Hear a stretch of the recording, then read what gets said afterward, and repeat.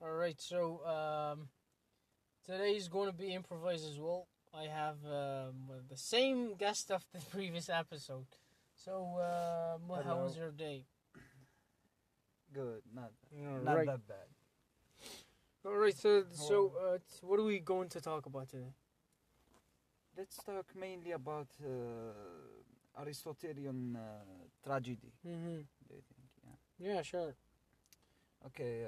Can I start? Sure. Yeah. Okay. As far as I know, Aristotle is influenced by Plato. Mm-hmm. Okay. Plato is the one who made comedy.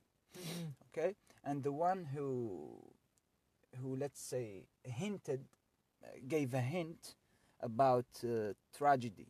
Mm-hmm. Okay, we can say a hint. Okay, Yeah, definitely. Gave a hint about tragedy. So Aristotle, it's like Plato didn't have much time to talk about tragedy. Okay. Mm-hmm. So Aristotle followed Plato's path and gave details about tragedy. Okay, tragedy according to Aristotle is mimesis. Mimesis comes from the word mimic. Mimic is it's like when we say meme.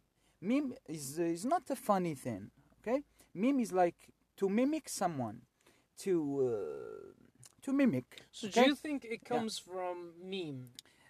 Mimesis. No. Which is a Greek word. No, meme comes from mimic, okay? Mimic is not a funny thing, okay? Mimic is imitation, okay? You're following with me? Yeah. Mimic is imitation. So Aristotle defines tragedy as an imitation or mimesis of reality, okay? Because Aristotle thinks that reality is very tragic, okay? Right. Okay, life is tragedy, okay? It makes sense in a way, okay? Of course, it makes sense because Aristotle. Yeah, although yeah. more broad, he says that it's an imitation of an action that is serious. Yeah, which is life. Which is life. So in the expansion, for example, of elements in terms of Aristotelian tragedy, we see that he overtakes or he overlaps the definitions of Plato. Because if you go, for example, to the earliest definitions of Plato, he thinks that tragedy has to serve a moral lesson, and it's something that is not going to leave confusion. Which is, I don't know how to call it in Greek, peripeteia or something. Peripeteia. Yeah, like pity and fear. It's something we discussed earlier. Pity and fear is the reaction of the spectacle. It's called catharsis, not peripeteia. Peripeteia is the let's call it. We have to check. Pity and fear, I guess. Pity and fear. Yes. Pity, but not the reaction of the spectacle. The pity and fear of the spectacle is called catharsis. Okay. I see. You get it, yeah. So there is a broader yeah catharsis, and there is a minor one. Like yeah. Specific, and then there is a broader one. Let's sum up things. It's like peripeteia is pity and fear. Of the in the plot, okay, and catharsis. Let's do them after giving the summary of Oedipus, okay? Oedipus Rex, Oedipus the king. So peripeteia is the fear and pity and fear inside the plot, okay, and catharsis is the reaction of people hearing this story, okay? So I believe the peripeteia, I believe, is the reversal of what? events. For example, we've gone through the story of Oedipus previously, the king Oedipus, and the peripeteia happens when the Tiresias, the blind wise man, tells him, "You're the killer of the king." So there is a reversal of events, and how do you call the state of recognition? Anagnorisis. Yeah, that. Thank you. Yeah. So here, anagnorisis. Anagnorisis. Yeah, comes the from recognition. The state of recognition Yeah. happens when Oedipus goes back to the castle and he finds his Apollo's own mother. castle. Yeah. His own mother, which, by the way, he married his own mother. Mm-hmm. He finds her hanging herself, hanged up from the roof. Here he recalls the dialogue that took place between him and Apollo. He went to Apollo, and Apollo gave him the prophecy that he's going to kill his own father. And for those who don't know Apollo is the god of light and the god of fun. I believe in wine, etc., etc. No. It's not. It's Dionysus. Dionysus. Yeah. So it's Dionysus. So, could you give them, for example, the beginning of the story let's start with this Apollo and Dionysus battle, and then we go back to the story. Yeah, because it's something existential since the previous.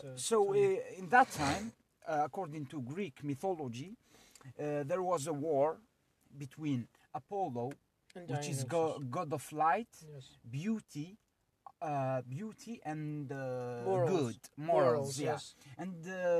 And Dionysus is the god of wine, evil, yes, and let's say darkness, chaos, yeah, and darkness. Okay, so there was a battle between the two gods. Mm-hmm. Okay, and Apollo won the battle, fight. yeah. Okay, the fight. But let's keep this story according to reality. It's not a real battle, okay? It's of course, it's something existential. It's an existential battle. It's a battle of ideologies, okay? Mm-hmm. Those who followed the Apollonian ideology, yes. versus the Dionysus ideologies, yes. okay? So there was an ideology fight between them. Then, of course, Apollo will win the game, okay? Mm-hmm. But as far as I know, those who lost the battle, and most of people, let's say, had that nostalgic feeling, Mm-hmm. like they miss this darkness, and because darkness gives art. You get it? Apollo is the god of art, okay? Mm-hmm. But it's a lighter art. But Dionysus has, for example, a sadist art, Mm-hmm. sarcastic art. Like it's not serious, and it's all about being drunk and living life, okay? And Apollo is too serious, okay? Too light, too you get it? Yeah. Yeah, that's the fight between okay? It's just to say that Apollo is let's say the advisor of people in that, okay? Yes. Because Dionysus was banished, okay? Banished. He lost the battle, Mm-hmm. so okay. I get it. I mean, I believe in the philosophy of counterbalances. Like you can't live in a life that has only purity, and you can't live in a life that has only chaos. So we need the balance, and that conflict was not only a conflict of ideology; it was a conflict of existence. Yeah. So, for example, if you go to criminology as a field of science in terms of studying the mind and the behavior of people, you have a theory called passive precipitation and active precipitation. So passive precipitation tells you that criminals are not blamed to do crime because they find external triggers. So for example, I'm not justifying, I'm just copy-pasting what I read. So, for example, let's say Jordan Peterson said he asked a really rhetoric question. He says, "Why do women, for example, wear red lipstick when they go to workplace?" And red lipstick is a sexual It's trigger. attractive, yeah. It's a sexual trigger. Red lipstick is a sexual trigger. So, for example, passive precipitation occurs when there is an external trigger that drives a criminal stem inside of our mind, and then we commit to it. So there is a follow-up, and an active one is something internal. I'm sorry, I beg your pardon. A criminal here is in this example will be called a rapist, for example. Exactly. Okay. This is not. It's an attack. Not. this is yeah, it. okay, Yes. Okay. And an active one is So something you will internal. judge this rapist or. Of course, everyone must be judged. This blame would be. Would be equal in a way. Equal. According to criminology, Okay. the trigger, if the trigger find is it like external, both of them are guilty, but this is it. the woman is less guilty. Of course, yes, yeah. that's what I'm talking But about. according to criminology, it's According to it's an criminology, equal equation. According to criminology, it gives guilt here is not a state of discussion; it's a state of affirmation. Okay. You see, so if we affirm the guilt as an aspect to establish, then it's going to be determined by health.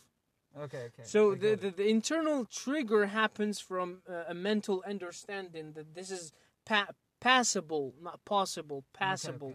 You see, so I'll add something else. You said something really good, which is the side that each one of us has a bad side, has a dark side. If you go to I'll mention Carl Jung's theory of archetypes. He has an element called the shadow. And then I'll mention mine, which is called the shade. Yeah. So the shadow, he thinks that it's something that resides in our unconscious mind, and it operates unconsciously, and it installs different characteristics that are going to resist our conscious state. So, for example, if you stay with people who drink and carry knives for a period of time, your brain unconscious system is going to normalize it, and then you're going to do it. So from my own perspective, even if you don't do it, it's something normal for you. Okay. Exactly, Yeah. your brain normalizes. Yeah. From my own perspective, I call it the shade because each one of us has a shade in the chamber of their consciousness. You're conscious that these things are not normal, they're abnormal, but by time, when they resist your conscious state, they get installed in your subconscious mind, and then you start acting upon them. So that's why you see a lot of people, and I'm going to mention a really critical point. You see a lot of people, I don't know, they walk in particular, I don't know how to do that. They do particular things, but those things before were not normalized, they were denormalized. But when they do them in this era of time, and after a gradual exposition of them, they become normalized. It's called conscious penetration. You penetrate your conscious state, so it becomes normal. See? Yeah. Let me add something. It's like you said, according to archetype. Okay? Archetypes, yes. Archetypes, Theory yeah. of archetypes. He calls it the shadow. Yes, the shadow. He calls it the shadow. So here, let's say this shadow in people's life is fundamental. Yes. It's not positive. Something positive. No, it's not something positive. But life is like that. Okay. For example, let's say this shadow doesn't exist. Mm-hmm. Okay. There is no criminality. There is no evil. There is no darkness. Mm-hmm. There is no troubles or problems. Okay. I think life will be boring, bro. Of course, yeah, Okay. 100%. We need that negativity We need that, sometimes. yeah, the rush of Not dopamine. all the time, but okay. Yes. You imagine yourself living in a palace. Do you know, You I have everything. It's like you don't need to walk to buy stuff to eat, etc. You'll hang yourself, bro. It's like yeah, I remember you need something. you need to let me clarify something for you. You need to suffer sometimes, okay? Almost. For example, it happens with rich people, very rich people, okay? The high class society, and when they see someone from middle class or lower class than them, they will say, "Oh, I envy you, bro." Why you envy me, bro? It's like he's seeking this suffering because he sees it like a tough thing. Okay, it's out of it's an abnormal thing. Okay, it's out of his possibilities. Okay, let's call it. Let's go back to our tragedy. our Apollo and Dionysus thing. Aristotelian tragedy. Okay, that's why I told you those who followed Dionysus. And some more, not just the followers of Dionysus. Even some thinkers who followed Apollo needed Dionysus, okay, to create the balance you talked about, the balance of life, okay, because that's it, because we can't live in a perfect world, okay, okay. Don't you think that we have something called rationality, a brain, but the brain. Let me clarify it for you. There is a talk. I don't know. We didn't study. I don't know much about this idea, but maybe you can help me in this. There is a say. For example, if you use 100% of our brain, it's like you can fly, bro. Sure, yeah. I'm not Human sure capacity. of it, but we have a certain percentage. We are limited. We are too limited, okay? And thankfully we are. Because if you give 100% to someone, they could. You never know what can happen. Yeah, they could be like pharaohs, etc. Because pharaohs are intelligent, okay? Sure, yes. Intelligent to the point that they declined the existence of gods Supreme or God, powers, yes. and they thought that they are gods themselves. Yeah. Okay, that's why there is this balance between good and evil, between intelligence and let's not call it stupidity, intelligence and less intelligence. Okay, I believe that there is every side has its opposite, and you have to balance to live a normal life, not okay. Theory of opposition. Theory of opposition. Okay, yeah, that's it. Don't you think? I have a question. Yeah. Don't you think that people back then they created these gods as concepts so they can stay sane? They can stay sane inside their minds.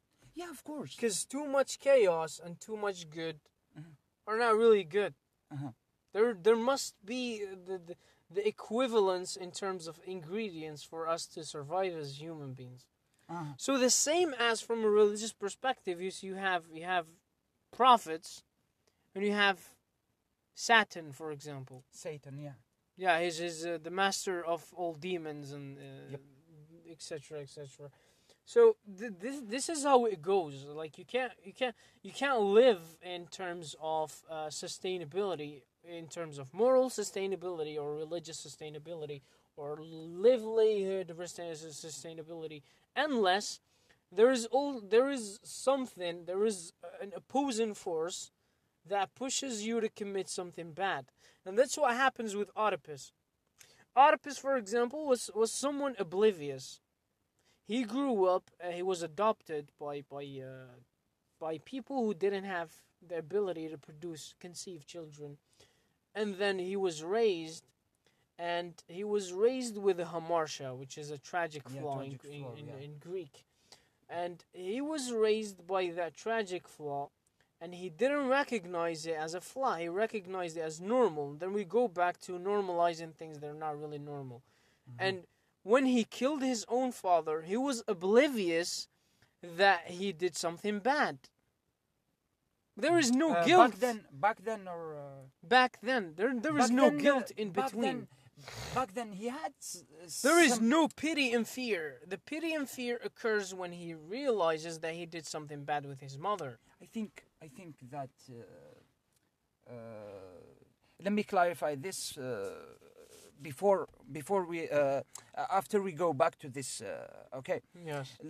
You said something important. You said they created gods. Yes. Yeah. Let's call them polytheistic, because from my and your monotheistic perspective here, because we believe in one God, okay? One greater God, okay? But they are polytheistic, which means they are, let's call them ancient, okay? Before the coming of prophets, etc. Yeah, before common era. Let's call it before of the coming of Christianity, because Christianity is controlling. No, let's not talk about that, but let's keep it like standard. Religion. For example, monotheistic is Islam or Christianity. Okay. Yeah. Okay. So they created their the gods to simplify, I think, to simplify ideologies, okay? Because those gods, those Greek gods, didn't exist back then.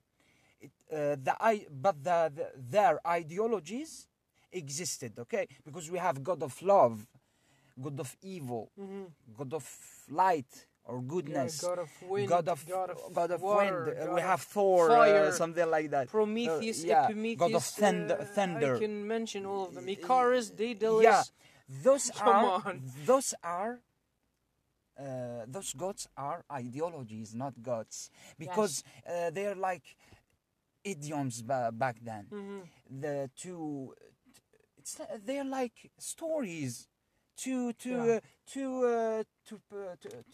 it's like it's a way of entertainment and knowledge, okay? Yes. Because they're children. Imagine that you're speaking to your children. For example, you wanna explain to your children about love.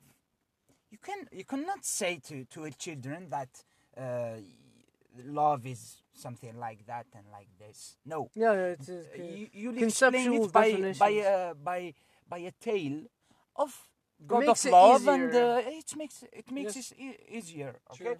That's why they used gods to let's say to simplify things. Okay, to simplify things and create that fantasy.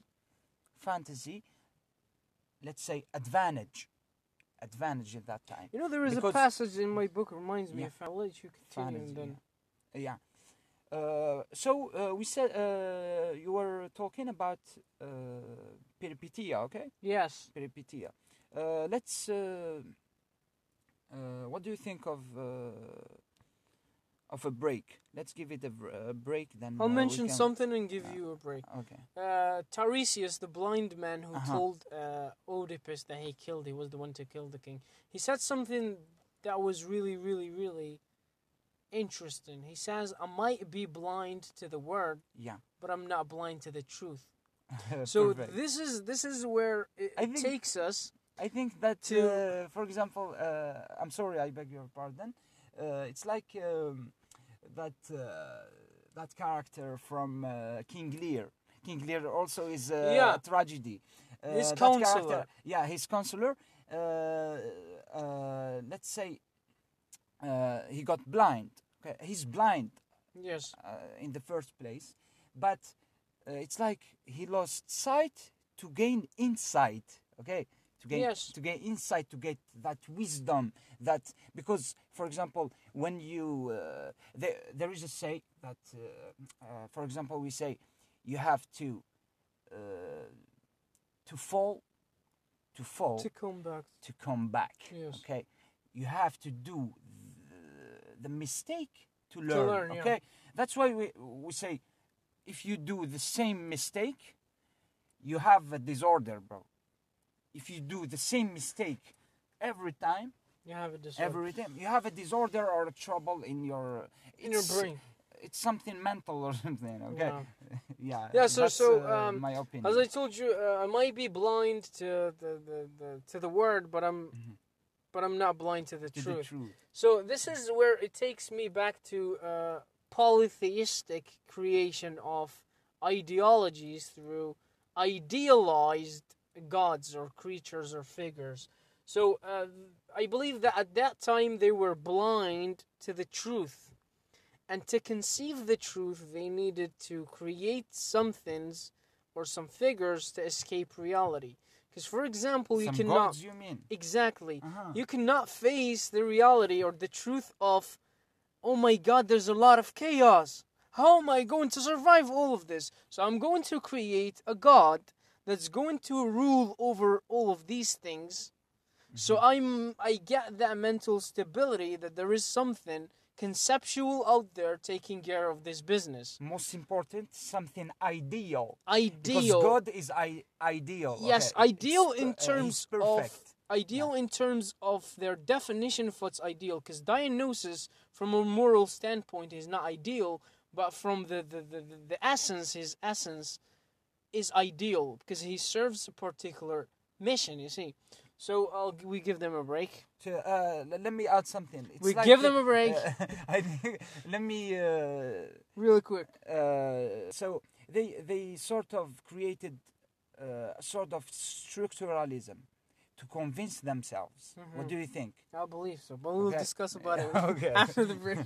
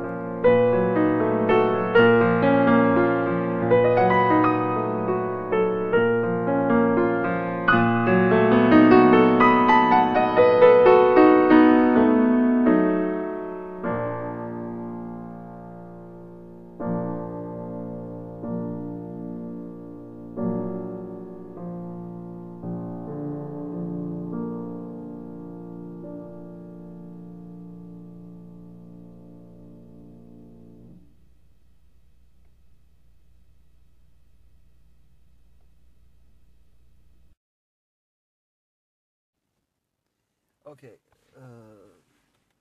How about we talk about the steps of the Aristotelian tragedy?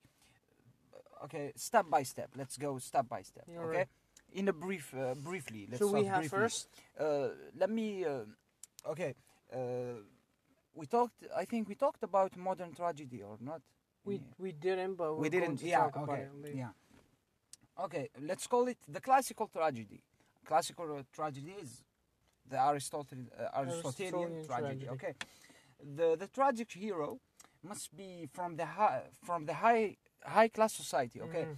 Whether a king, like the case with our Oedipus, because I have a note. because yeah. I have a note. Aristotle says that the tragic hero is neither a villain nor a just person. He's neither good nor bad. Just to create that confusion. Yeah, let's call him a good person With who's, ill intentions. who's from the high class. What All do you right, think? okay. Yeah, I because disagree. He's not good. But Oedipus is kind. He's kind. The fact of his of having this consciousness, because he feels pity for the ones that he killed. He's conscious, bro. Come on, he's not. He's not. I mean, think he's conscious. think about it. He's not nice, first of all, Yeah, because he killed a person. and he's not evil. He killed the entire servants of a king, and then he killed an old man who's a king himself, and then he felt pity after he saw his own mother hanged up on a roof. And by the end, he left the kingdom to two of his sons, and he went to live To the desert. Exactly, he went to the desert with two of his daughters. It's not pity; it's reconciliation. See, It's something. I thought of something just now. Okay, yes. why he took only his daughters? What do you think? Maybe in my opinion, they are the he's representation afraid. of pity Nah. itself. Yeah, maybe, but I have another opinion. What Yes. do you think? Interpretation. He's afraid that his children will. No, his male children will do the same This is with it. their sisters, because he married his own mother. Oh, Okay, so it's this is about Oedipus incest. Complex. It's about incest, not not Oedipus Complex. Oedipus Complex is when Yeah, a child the has child, yeah. has feelings, has romantic feelings, Not a romantic. sexual desire. sexual drives or desires with his mother. Okay. Yeah, the counter parent. Yeah, but let's call it. Let's But keep it within the range of incest. Okay. That's not Because- going to be applicable. Yeah, it's not an Oedipus within the Oedipus Yeah, complex, yeah. but it's about breaking I have a different breaking the rules. Okay. I have a different interpretation. Uh-huh. I think that he was afraid that, first of all, at the beginning of the story, he was abandoned by his parents in the river. Think about it. But on the reversal, this is catharsis. Peripetia, the reversal. On the reversal, at the end, he abandoned his children in a castle. So there is a leverage, and there is a back trafficking in terms of status.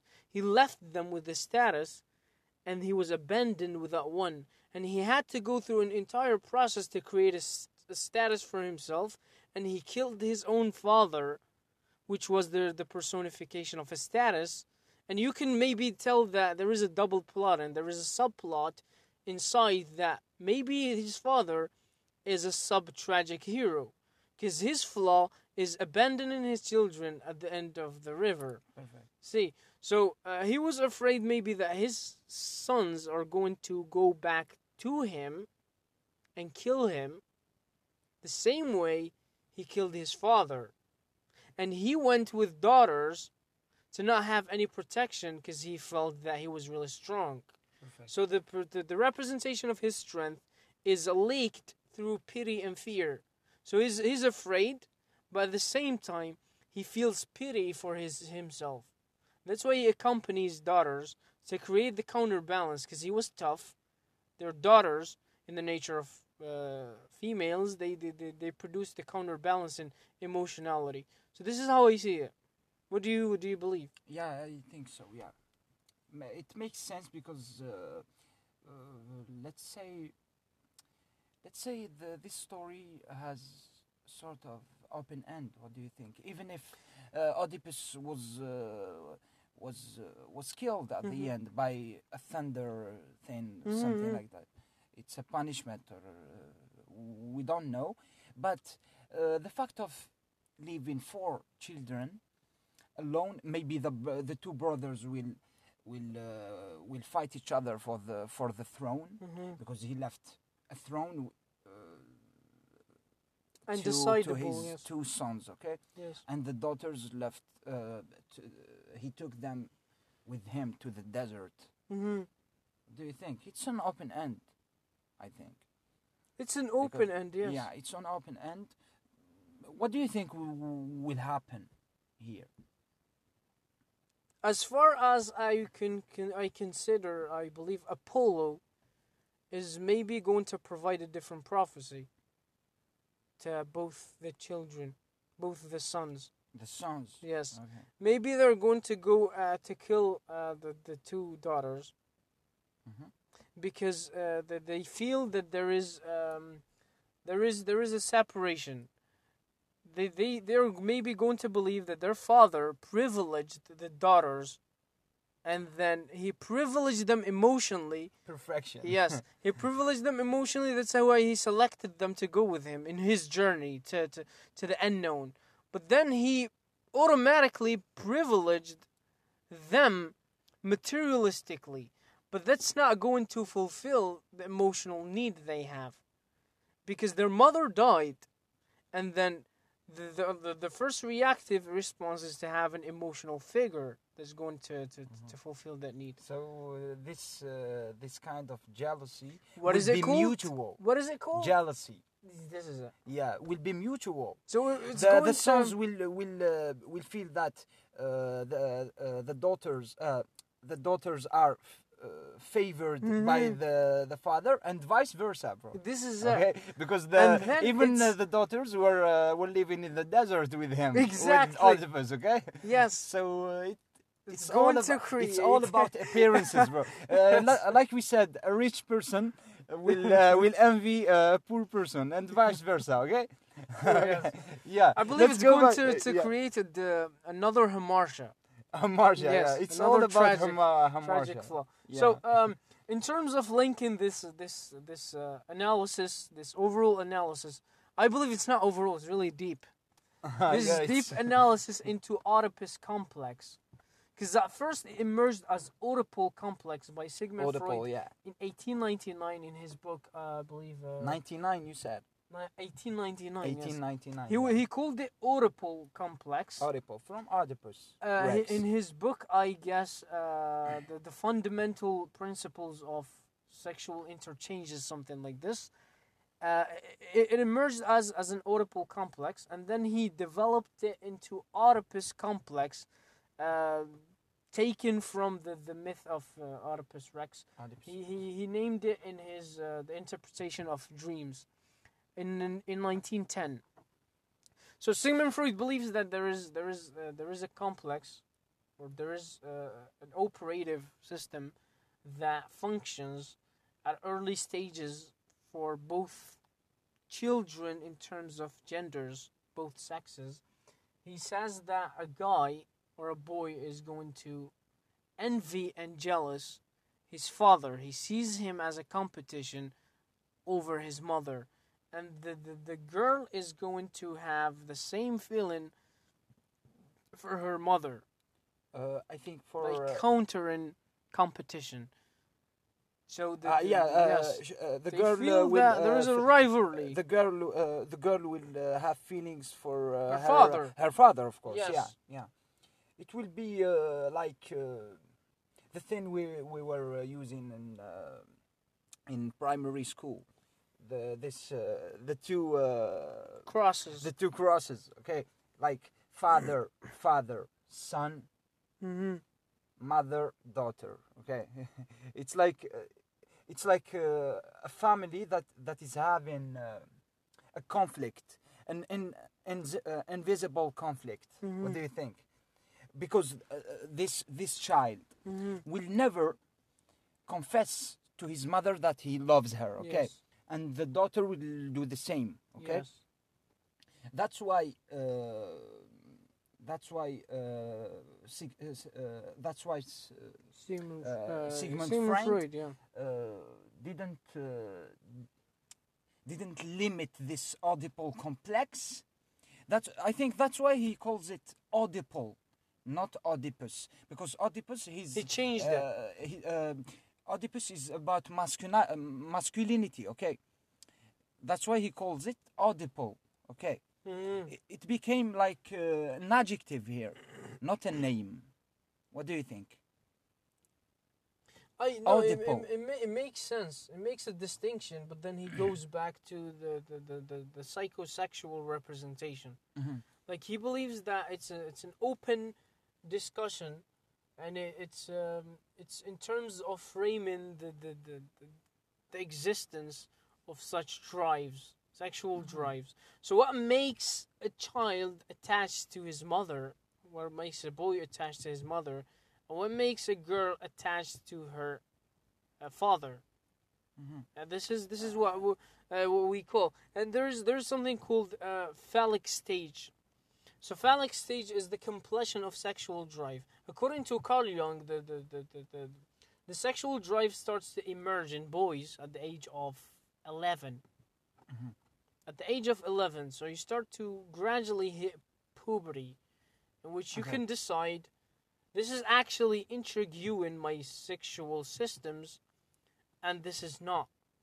Mm-hmm. So there are triggers that start to gleam in terms of visual experience that are going to get repressed in the subconscious mind, and then you're going to have what is it? I forgot the scientific word, so I'm going to use an informal one. You're going to start having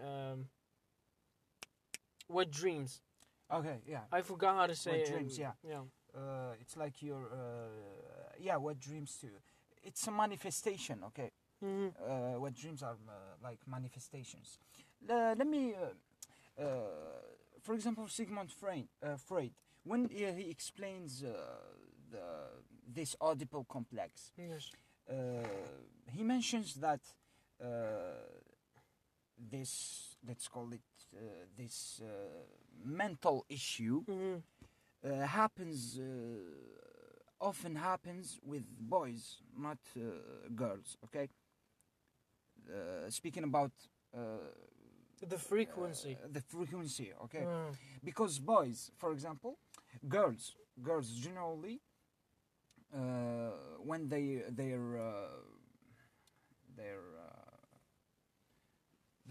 young, young, they don't go outside Too much. too much. They're like their mother, but a boy goes too much outside. Mm-hmm. He plays, he do troubles, he learns, he falls, etc. Sigmund Freud explains this Oedipal complex, and he says that it happens to boys that didn't go outside too much. Okay, it's like, let's call them. We call them in our society. We call them fils à maman. Wait. Okay, Yes. fils à maman means fils à maman somehow means he's got an Oedipal complex. Okay, Oedipus Complex. Yeah. For his mother. Okay, so here we notice that this child will see this this warm and romantic, let's say, and sexual drive to his mother. Not all. He just say that I can never be with another female person except for my mother. Look, there's something that happens subconsciously. There are things, for example, that we say subconsciously, but we mean our subconscious mind is really powerful. I don't know if you read the book, The Power of the Subconscious Mind. We say, for example, you will never find a woman that loves you just like your mother. If you think about it consciously, you're going to be like, oh, come on, why am I saying this? But since we utter things, we verbalize things subconsciously, we don't really pay attention to it. So you often hear, it's not often, but it happens. You hear that a man raped his own mother. Raped his own mother. Okay. The thing here is, in terms of psychoanalytical approach by Sigmund Freud, is that he has those pillars of ID, ego, superego. The thing here is that Sigmund Freud says that the superego is the authoritative system in which it creates the balance between desires and conscious existence. So they didn't. The repressed desire in the subconscious mind manifests pretty late in an explosive manner. Perfect. Let's go. I will use your example. Yes. For example, a boy rapes his mother. Sigmund Freud says that this mental issue, which he calls it Oedipus Complex. Yes. He says that, for example, let's speak about boys. Yes. No offense for the girls, okay? Okay, because we're speaking about something negative, okay? No offense for the boys, because they're going to get offended. We're trapped, bro. Okay. A boy, Sigmund Freud says that the boy who's having an Oedipus complex or Oedipus complex will never confess to his mother. Okay, so here the case with rape, he didn't have the guts to confess, but he couldn't confess verbally, but he confessed physically, or let's call it sexually. Okay, because it's a sort of escapism. It's like when you're a cautious and kind person, you will not do evil things. But when you start doing evil things, you get that feeling of, let's call it in Arabic, for example, when we use sin. When you do a sin, أنا أعميتها نكمل نديرها وخلاص. You say like that, okay? Yes. You think that this reminds me of a theory by William Wundt. He has the double axis theory. It's the first part, it's called emotionality. The second one is called conceivability. And remember the word conceive.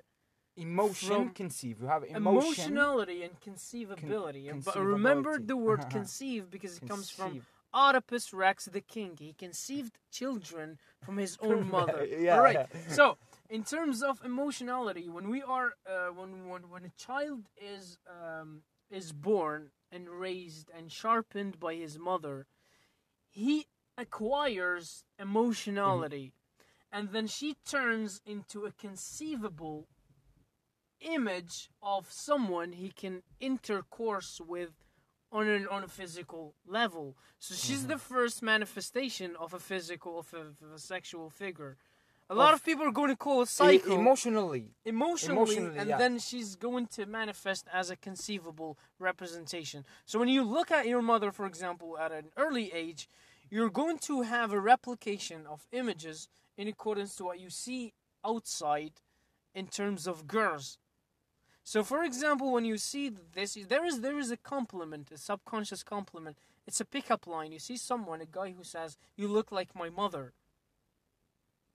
This is subconscious. Yeah, yeah. But in terms of emotionality, according to William Wundt, this is in the red zone. You're crossing limits, my friend. You're crossing a lot of limits. So there's also something by Carl Jung. He developed the theory of Sigmund Freud, and he added a concept for girls and not for boys. As we're talking, ladies, excuse us. So he called it the Electra complex, or the Electra. With A or O? Electra. Electra, yeah. E. So this is the stage in which girls start to develop jealousy from their own mother towards their fathers. So they see their mothers as rivals. Rivals, yeah. To have their own father's affection, emotionality for themselves. So we're kind of applying different theories in the same subject. So this is where it leads us to a complete understanding of emotionality and conceivability. So when we look at a woman from a man's perspective, we look at her as an emotional being and then as a conceivable being. Is she going to fulfill the sexual linear needs of a man, and is she going to complete, because this is the problem with Oedipus Complex, is that it needs to complete my state of emotionality, or from a thought of an Oedipal perspective, am I going to connect to a supreme emotional level? So this is why I told you mothers and fathers are a representation of an emotional figure in both the boys' eyes and the girls' eyes. So this is how it grows. It grows that way. And then it develops into repressed desires if not acted upon. And then here it comes the idea of Carl Jung by integrating the shadow. He says that you need to give it space. You need to integrate it, recognize its existence, and not resist it. And then here it comes the idea of Jonathan Frederick Herbert, is that ideas become concepts when they resist one another, repel his ideas, and just floating around the canvas. You see? So this is how it goes. Psychology is that the study of phenomenon in terms of tackling each detail and then linking it to something else. So it makes a lot of sense. Okay. It's all about convincing yourself that you're right. What do you think? Kind of, yes. In an escapist way. Okay. Yes. You're trying to break this habit or this structure. Cycle, okay. Yes. Yeah. Let's go back to our let's call them steps of Aristotelian tragedy. Tragedy, yes. Okay. We said that We explain this and we give them a break here. Yeah, okay. Yes. Let's call it let's do them step by step, okay? Yes, what we have first. First we have the characteristics of a tragic hero. He must, okay? If he doesn't have those following characteristics, he will not considered within the range of tragic hero, okay, yes. or tragic heroism. Yes, okay. So let's go. First, we have he must be whether a king or a rich person, okay, a rich person or from high class society, okay. He's not from the common folk. All to right. sum up things, okay. Second thing, second step. Let's call it second step. He's got. Let's call it a tragic flow. Tragic flow is like having an error in judgment, okay, Right. unconsciously, okay. An example of Oedipus, Oedipus, yeah, an example, Yes. yeah, the fact of killing his father out of anger. Cool. So his main tragic flaw is is not Anger. controlling anger. Anger, Okay, cool. okay. And I think his second tragic flaw is like ignorance. Ignorance. It's yes. like he's not aware of his faults.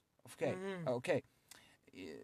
Like he does some faults, but he's not aware of them. Okay, Mhm. and the biggest problem of being wrong is never knowing that you're wrong. True. Okay, Yes. That's the problem that's with the him. problem. yes. Yeah, with him and most of people. Okay. Who are tragic. Yeah. Not. We're talking from a general perspective. Yeah, from a yes. general perspective. But let's stick to our tragic hero. Self-righteousness. We'll talk about it. Yeah. The next step will be called. Let's call it. Peripetia. Yes. Peripetia is. We said that he's rich or a king or something. Reversal. A king, a reversal or the turning back from a good fortune to a bad fortune, one. yes. Okay. Here, Peripetia, Oedipus Peripetia is the fact of losing, let's say, of Losing sight of the truth. sight of the truth. Now the peripetia here is the plague. Okay, Oh, the plague, not yes. We didn't mention that because detail. we didn't. Because in his kingdom there was a plague. Okay. And then there let's call was it a dryness crisis. as well. Let's call it a crisis Dryness because as well. it's a trouble in economics. More This importantly, reminds okay. me of Joseph, the story of Joseph. In a way. I don't know. Pharaoh had a prophecy, and then he said, "Can anyone of you explain this prophecy to me?" They said, "We don't know. There is someone called Joseph. He's really good at explaining prophecies." And then they brought him. He explained to him. He said that there are 7 years. We will have a lot of dryness. So this is kind of a replication. It's kind of similar Yes. to this story. Okay, the peripetia here is the plague, because the plague was like an enemy to the kingdom and the king. Okay, it's like disadvantage. Okay, yeah. Okay, the plague. So here there was a trouble. Okay. And trouble for a rich man is called peripetia according to Aristotle tragedy. Yes, okay, sure. Let's move to the next step, which is catharsis. It will be not catharsis. It's anagnorisis. Oh yeah, anagnorisis from. Let's give it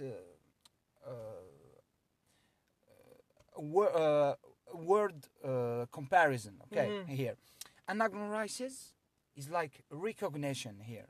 It's called the stage of recognition. Yes. The stage of recognition, if you apply it to Oedipus, will be when he asked the seer or the fortune teller. Give me his name. I forgot about it. Tiresias. Yeah, Tiresias. Tiresias. Yes. Thank you. Tiresias. He tells him that you're the one that killed your father. You are blind to. You are, and he said, I might be blind, but you're blind to the truth. Okay, yes. Perfect. Wow. He told him that bars. Bars. he killed his father, and he was like, what he's saying. He's not. He was frustrated. Yeah. So here it doesn't come to we don't come to this anagnorisis because from this plague Oedipus had to go back to Apollo to seek for convictions. Okay. Oh yes. And Apollo confirmed that he's the one that killed his father, and he reminded him that he killed an old man and his servants, okay, and his servants. Could you mention something? Yeah. Is that his mother lied to him? When he described the person who he killed, to his mother, she didn't tell him. She didn't tell him the truth. Okay. Yeah. So let's go back to his story with his event. Let's call it event when he killed the old man and his servants. Mm-hmm. One servant managed to escape. Okay. Yes. And he was anonymous during the later years. Okay. So Apollo said that it's true, you're the one that killed your father, and reminded him that the old man was your father. Yes. He was like, I didn't know. Okay. Yes. It was unconsciously committed, out of control, out of anger. Okay. Yeah. And it's like, it's enough. I'm the one that killed my father. Oh, wait a minute. You're the one that let's call her a widow. The widow you married was your mother. Okay, wait a minute. You broke you broke a word, not okay. You broke so the nature. Okay, so the real reason of the plague was not of killing the father, because it's somehow natural. Okay, it's somehow normal here. Okay, it's a crime. Okay, but marrying your mother is like it's like. Why? There is also an event at the end is when he grabbed that knife and he stabbed his own eyes. Yeah, it happens within the stage of anagnorisis. Okay, here we said that it's the stage of recognition. Okay, yes. And that recognition, the fact of knowing the truth, this truth wasn't bearable for him. Okay, yeah, bearable. Especially when he found his wife. Yes, she hanged herself. Yes. Okay. During that time, he took her knife. Okay, her knife. It's not a knife. It's something used by women at that time. Okay, it's a sharp, thin. I forgot how it's called. Me too. To sharpen the nails. The nails. Yeah. So he. Oh yeah. Yeah. So he stabbed his eyes. Okay. Maybe to become wise, like the storyteller. Yeah, because the he fortune told teller. him, I might be blind to the word, but I'm not blind to the truth. Okay. Yeah. So he wanted to be blind to the word and open, like sightful to the truth. Yeah. And that somehow he is a killer. And somehow recognition comes with a price. What do you think? Yeah, or sacrificing your physical sight to gain a spiritual one. To satisfy his consciousness. Because he's conscious. But this is the problem. The problem with ancient tragedy is that it locks you into the chamber of confusion. Am I going to sympathize with him, or am I going to feel bad for the others that were victims of his own actions? Let's deal of this after the break. After the break, because it's the last step of tragedy, which is called catharsis. Okay. Yes. And it's an open discussion here. Okay. All right.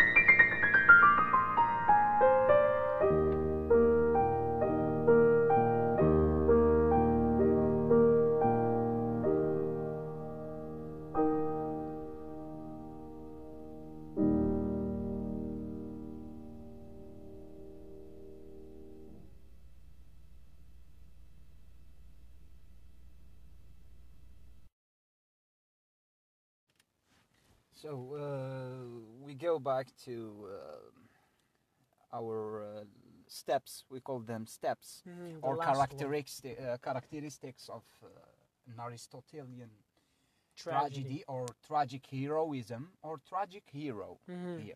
Okay, we mentioned the fact of being from the high society in mainly from the high society, wealthy king or something like that. Then we have the first characteristic. Okay, the second is peripetia. Okay, peripetia is we said that the misfortune. Okay, then we have anagnorisis, the fact of recognizing the tragic flow. Okay, or the sin or the mistake done by the hero. Okay, then we have the last characteristic, which is catharsis. Catharsis, I just said that it's the last characteristic, but in fact, confusion it's or pity. no, it starts with the second characteristic, which is peripetia, because when you see when you as a reader or a spectacle, you're gonna have pity and fear for the hero or the protagonist of this myth. Okay, so it's characteristic that lasts. That's why I classified it as a last characteristic. Okay, that lasts. For example, when you watch a movie, for example, when you watch a movie that is sad, for example, you're gonna say that this movie is sad after the end of the movie. Okay, that's why I classified catharsis, which is fear and pity for the hero, at the end, yeah, as a last characteristic. Okay, so the consequence of the tragic flow, which causes the downfall of the hero, and the feeling you get when you hear about this story is called catharsis. Okay, you have pity and fear for him. Okay, so generally speaking, that those are the main characteristics or the steps of an Aristotelian tragedy, and without these steps, we cannot classify a hero or protagonist as a tragic hero if he doesn't have these kind of let's say of flaws and tragic ends and etc. So if we compare, for example, we called it a tragic heroism. And we have, for example, nowadays, we have a new kind of tragedy. Yes. Which is called modern tragedy. The case with the Great Gatsby, for example. Death of a salesman. Death of a salesman. Yeah, for example, can we analyze briefly the death of salesman? It takes a lot of time. Nah, briefly. It takes a lot of time, I believe. So, I believe I can summarize it in one sentence. All right, if you'd like to. Yeah, it's a story about a man who has a family, who has a conservative wife, and he's called Willie Loman. Okay, and he's got a son called Ben. His a brother called Ben, and his son is called Beef. I think, yeah, Beef. Biff. Yeah, Biff. Yeah, Beef Loman. Okay, so Willie experienced what we call it happened in 1929. It's called the Great Depression. Okay. Yes. The Great Depression is the fact of having that depression after the war. It's sort of PTSD, post-traumatic stress disorder. Okay. So and the consequence of this let's call it phenomenon. Phenomenon, yeah. It's before the Great Depression. There was a concept called the American dream. Okay, which is life, liberty, and the pursuit of happiness. But after the Great Depression, it became like an illusion here, okay? An illusion. So Willie had this illusion, and here what makes of him a modern tragic hero, or a problematic hero, or let's call it a problematic hero or anti-hero. Yes. Okay, anti-hero. Not a tragic hero, but a problematic hero or anti-hero. So here, the difference between let's say Oedipus and Willie here, the tragic flow of Willie is first his age, because he's 60 years old, depressed because of the new world order or way of life. Okay, so Willie here, let's give it a brief ending here. Willie decides to commit suicide. Okay, he didn't. His tragic end is suicide. Okay, because he couldn't live. First, he couldn't live with this new world. Okay, and secondly, he committed suicide intentionally. Okay. We say intentionally or intentionally, yeah. However, Oedipus didn't want this end. Okay, he wanted to live. He wanted to be happy. Okay, that's the difference between modern tragedy and the Aristotelian tragedy. Okay, so in fact, Willie committed suicide because at that time, when the father or the husband dies, he gets assurance. Okay, because he was poor, and he decided to commit suicide so his family will live better than he was. That's it. That's the different. I think this is enough to explain the difference between a modern tragedy and Aristotelian tragedy.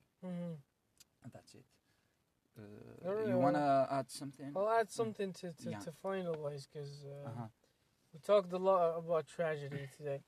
So in terms of tragedy, if you pay close attention to all the Greek tragic stories, all the tragic heroes, for example, we care to mention Pandora, for example, Epimetheus, Prometheus, Ispadon, etc., etc., etc. Romeo and Juliet. Every one of them has their tragic flaw is something related to their emotions, either love, hate, envy, etc., etc., etc.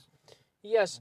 So, for example, you talked about Willie as a tragic hero, anti-hero, as a modern tragic hero, or as a problematic hero.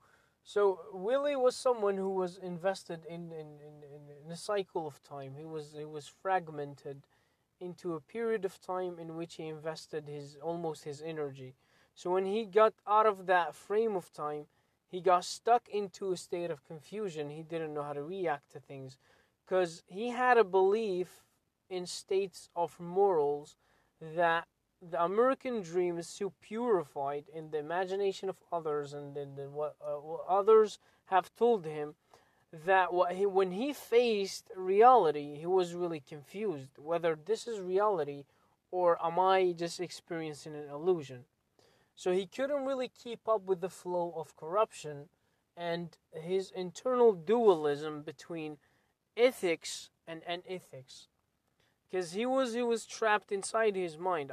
If I want to be rich, I need to give up my own principles, but I can't do this because I was raised well by my parents.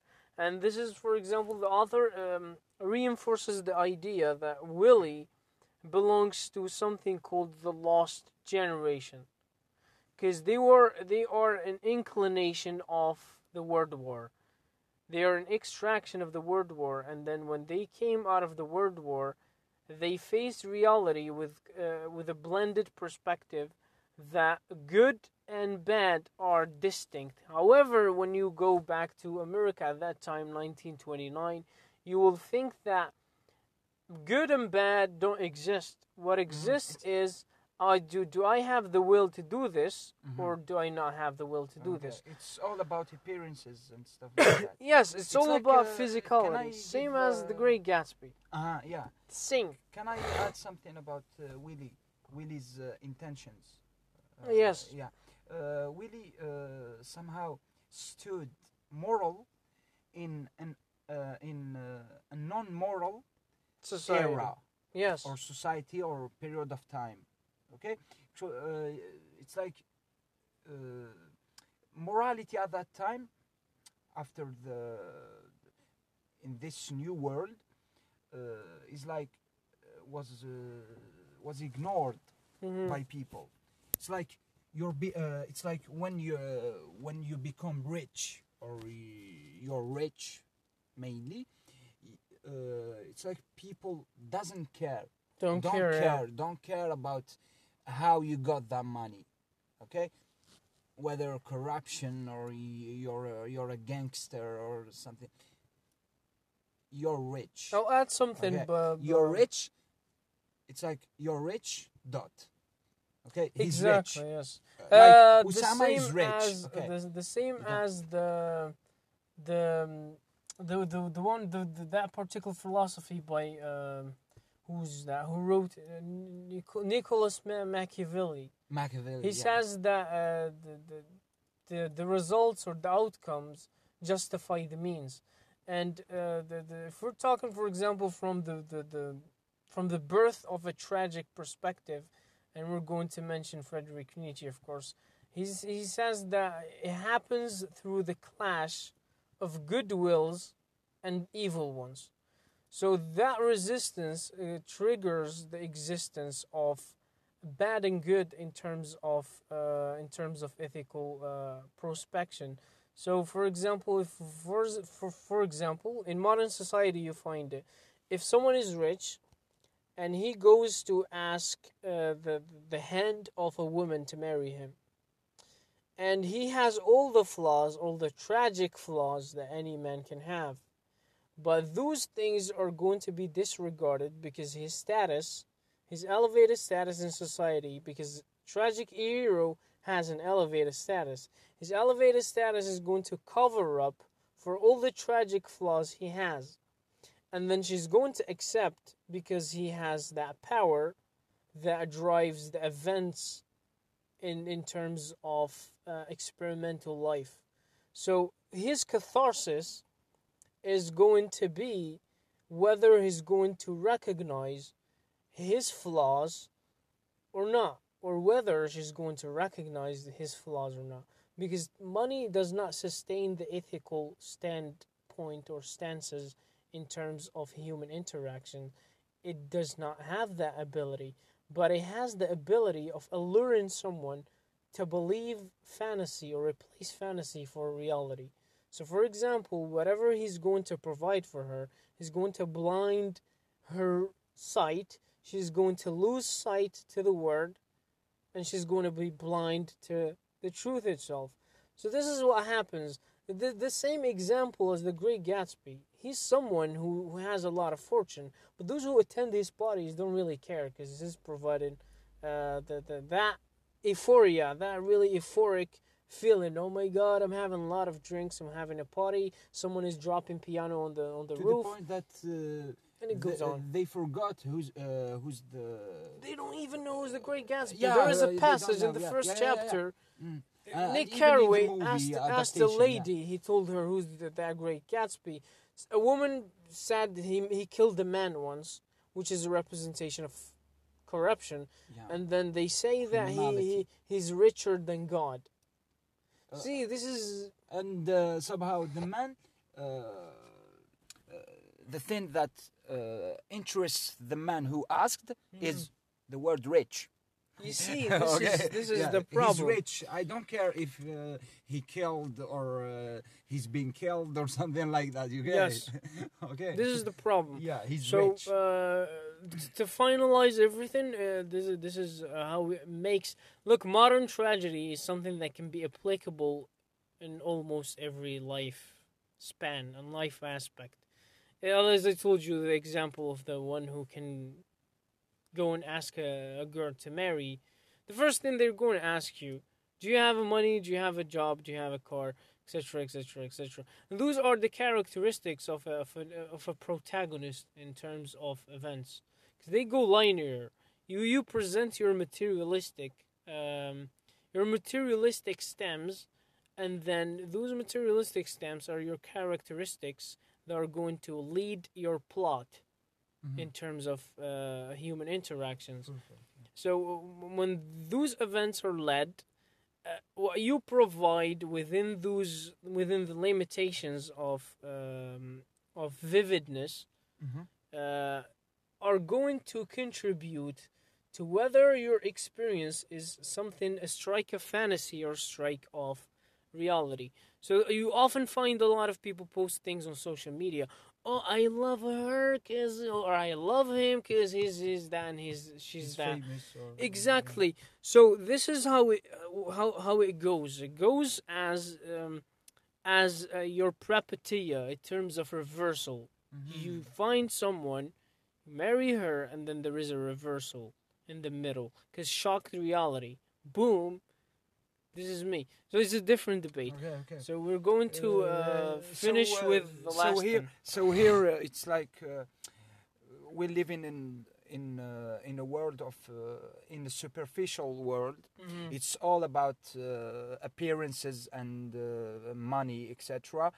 Like the example you just gave. I like him because. If you're living in a moral world, because doesn't exist in this example. I love him, period. Okay, sure, yeah. I love him. If, for example, when love, the word love had a real meaning. Okay. I don't believe in it, to be honest. Yeah, you should believe in love because it's something. For example, the world is based on. We said that. We said a tragic flaw. We said to love. Just give it for a man. Nah. It's love exists for me. It's I respect your opinion, but this world. I think that this world is based on love, both love and hate. Okay, hatred. Let's say hatred, love. And hatred, okay? You have to not create a balance, but complement. Try to love more than hate. More, and try to hate less than. Okay, don't be a hateful person. Okay. Don't exaggerate in love because it won't be a real love. Okay, don't exaggerate. Just tell the person you like that with time I can love you. Okay, well, I'll give that's you my perspective. that's my perspective. I'll give you my take on that because we're taking long. Yeah. Just to finalize things. Okay. A man's tragic flaw is to fall in love. Because we I are... disagree. With all due respect. Yeah, of course. Algerian people, when they say with all due respect, they No, they because attack. Okay. No, I'm not this is- attack. this is I'm the- just kidding. This is my opinion. Because I a respect your man's opinion. tragic flaw is to love, because you become weaker. Your system becomes weaker. Your comprehension of a lot of things I think that become weaker. I think that Your the man's- adaptation of life becomes I weaker. get it.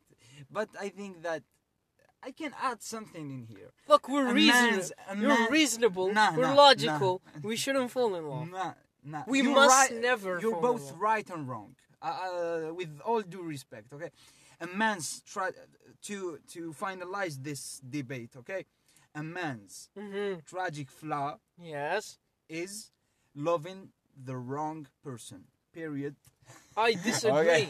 Nah, I I disagree. said that. Because how are you going to know if the person is wrong or not?